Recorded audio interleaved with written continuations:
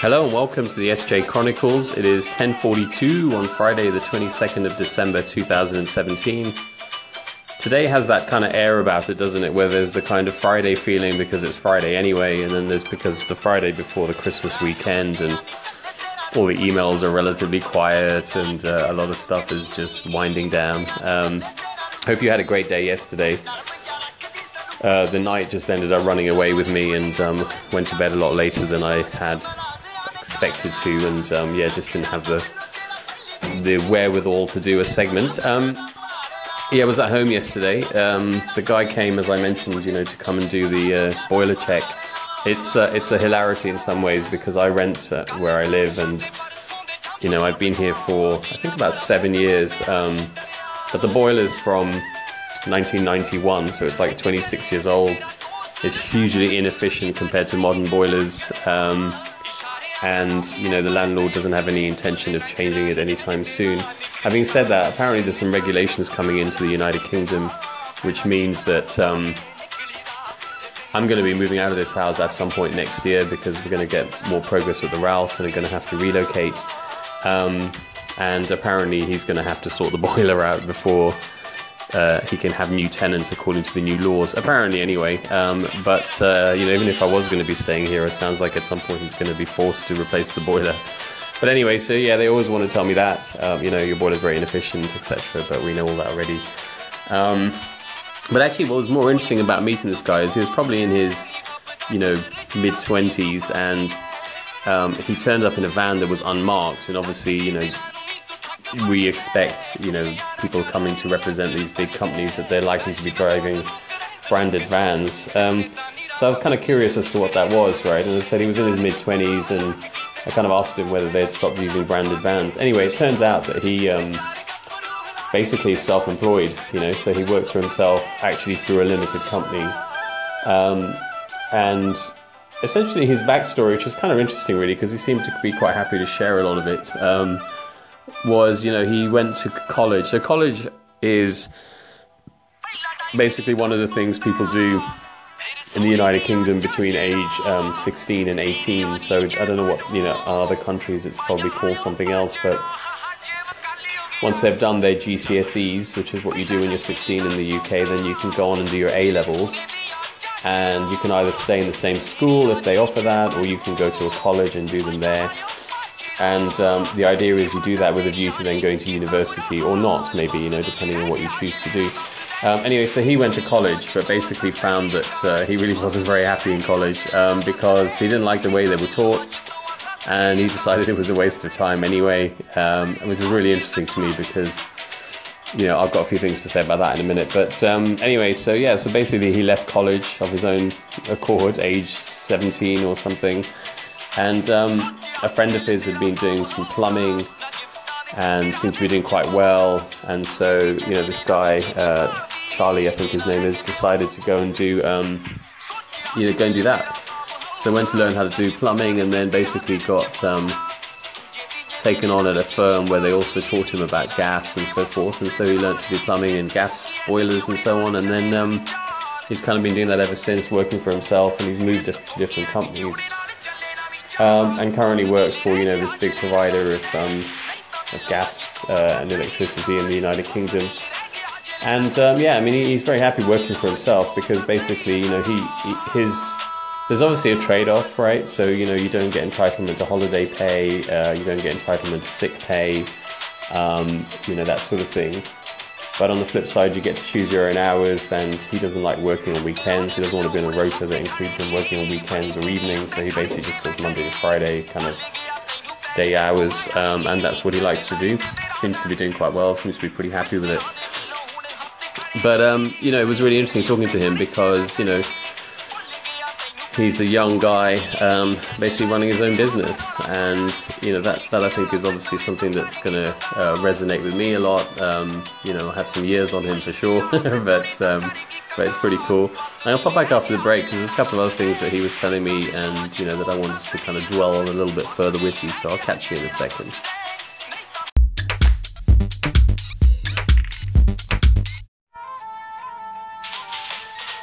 Yes, I'm back. So Charlie was saying that, for him, university is a waste of time unless you're going to do something specific.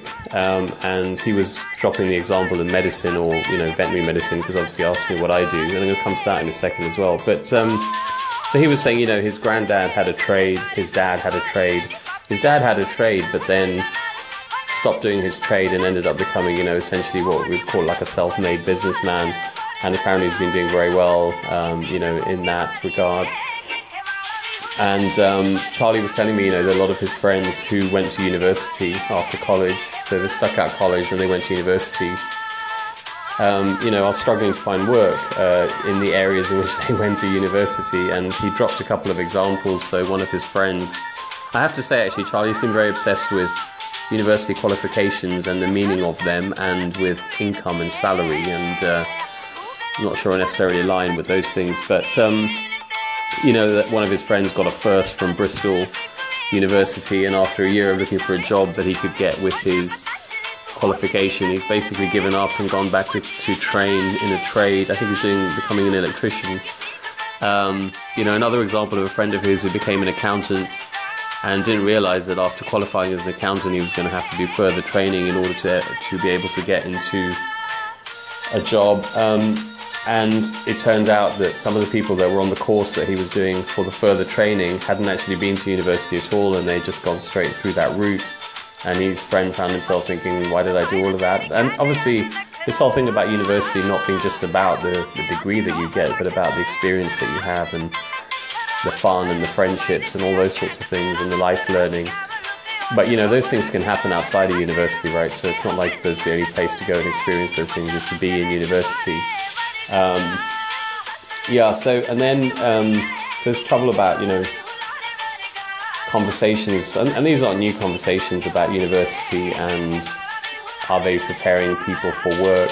One of the other things Charlie was saying was this problem about, if people are looking for people with experience in jobs, and just your qualification on its own is not enough, but how do you get experiences? No one's going to give you an opportunity.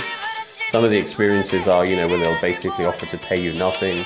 So one of his friends did a 6-month internship at a firm where basically he was not being paid, and then the firm shut down. So basically, he didn't have the opportunity to stay on there and get any kind of job there. He did have some experience under his belt, but working for a firm that shut down. So lots of challenges, and I'm kind of ranting through a lot of different issues in a very short period of time, but just thought it was really fascinating. And so this whole conversation about, let's just start with universities and focus on that, whether they are or they are not really preparing people for the modern age, if you like, and the way in which things are changing, and the nature of technology and the nature of changing jobs, automation and all that sort of thing. Are universities actually still preparing people for the workplace, as it were?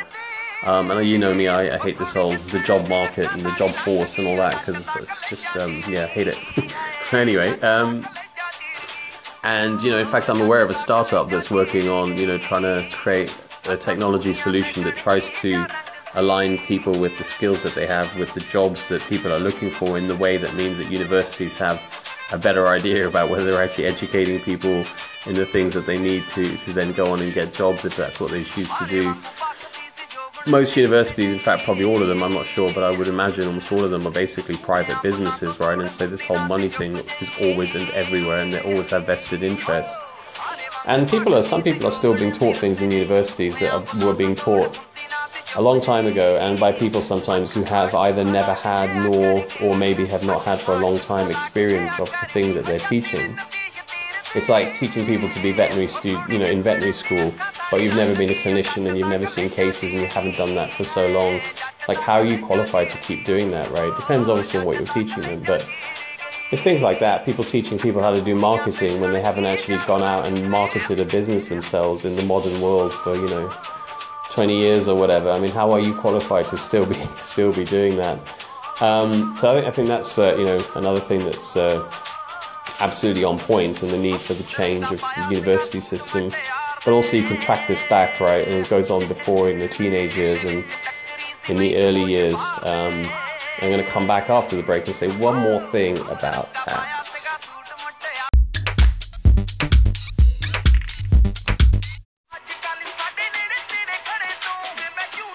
So the last segment for now, So even in areas like veterinary medicine, where it's sort of traditionally said, well, university is where you have to go to learn that does not necessarily mean that you cannot evolve that process, right? So maybe that's true to some extent, but on the flip side, those places can't stagnate in the way they teach. And I'm not saying that they do, but I'm just saying that that's something that we all need to be aware of. And looking in the United Kingdom, for example, there's a whole debate about how many veterinary schools do we need, and there are more, and there may be more in the planning. But the thing is, a couple of the newer ones, they have basically evolved the way in which they teach, right? So most of the traditional universities, you would basically go and you would have, years of lectures, and then you would go on and do some actual time seeing practice and learning more clinical stuff, and then end with a year where you actually spend your year on clinical rotations. Some of the newer universities, a couple of the ones that have opened in the last decade or so, they basically don't have their own hospitals, at least not entirely. And, the students go out from a very early stage and spend time with local referral centres and practices, and their teaching is much more clinically focused, right? So instead of all the theory and then the clinical, it's kind of the theory is taught around the clinical cases and so forth. And those students, as far as I know, from reports in the press and colleagues and stuff, seem to be doing very, very well. I've encountered a few of them, on externships and so on. And yeah, they seem to be doing very well. So a sign that changing the way in which you do things can sometimes be beneficial, and is much, much needed in this day and age. Of course, the other thing is so much information is now available on the internet that wasn't before, right? So universities no longer are the gatekeepers and the safe, the key holders to information, and get to charge money for it and make money out of it and all that. So that thing is changing as well, right? And you can get yourself a very good amount of information, sometimes ironically put out for free by universities on the internet as well. So that's another interesting thing.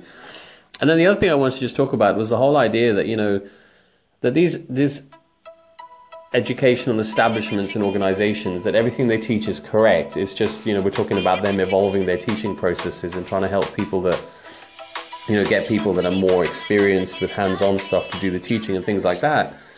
But who actually said that what's being taught is entirely correct, right? And that's the other part of this, is that, people have to be honest and transparent about this fact. And it doesn't even go to just the point of, well, things evolve and as they do, we learn more. It goes even deeper than that. It goes into the narrative and the paradigm that is being taught, right? So who is it that determines what is taught at school? Well, it's the government, basically, in your country.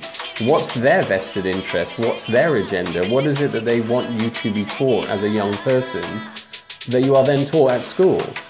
And, in the past especially, people didn't have the ability to say, well, is there another version of this story that I'm being taught, right? And that applies to things like history, for example. The version of history we're taught in school may not actually be the truth, in inverted commas. And it also applies to science. So a lot of scientists, and I'm putting that in air quotes, who have conditioned to one way of thinking because that's their school and then their university experience. And they have this identity and this label that I'm a scientist because this is how I was taught to be, and this is the paradigm of science in which I work and I believe. Some of those people are the worst people for being closed-minded about alternative versions, right? So they have this narrative about science as they see it, and this is a science that you have been taught at school, at university, by vested interests. And you have to understand that people are not teaching you proven fact without a vested interest in many scenarios. And it's not even the teachers I'm talking about here, it's at a higher level, right? It's the institutions and the government and what they, the sort of relationships that they have. So just be cognizant that just because you were taught it, and that's your narrative and your identity from the establishment and the education system, it may not actually be correct, in inverted commas, right? And there may be alternative versions, some of which are much longer standing and have much more history, and actually on a real life basis may have much more experience behind them. But it's not convenient for the establishment, the government, with all the vested agendas of finances and manipulation and control and whatever it might be, for you to know about these things, and it's not taught in the education system. So lots of stuff around the whole education and university. I'm not an expert on it at all. I'm just ranting some thoughts, but I hope you found that interesting. I'll pop back and do a segment later. Cheers. Bye-bye.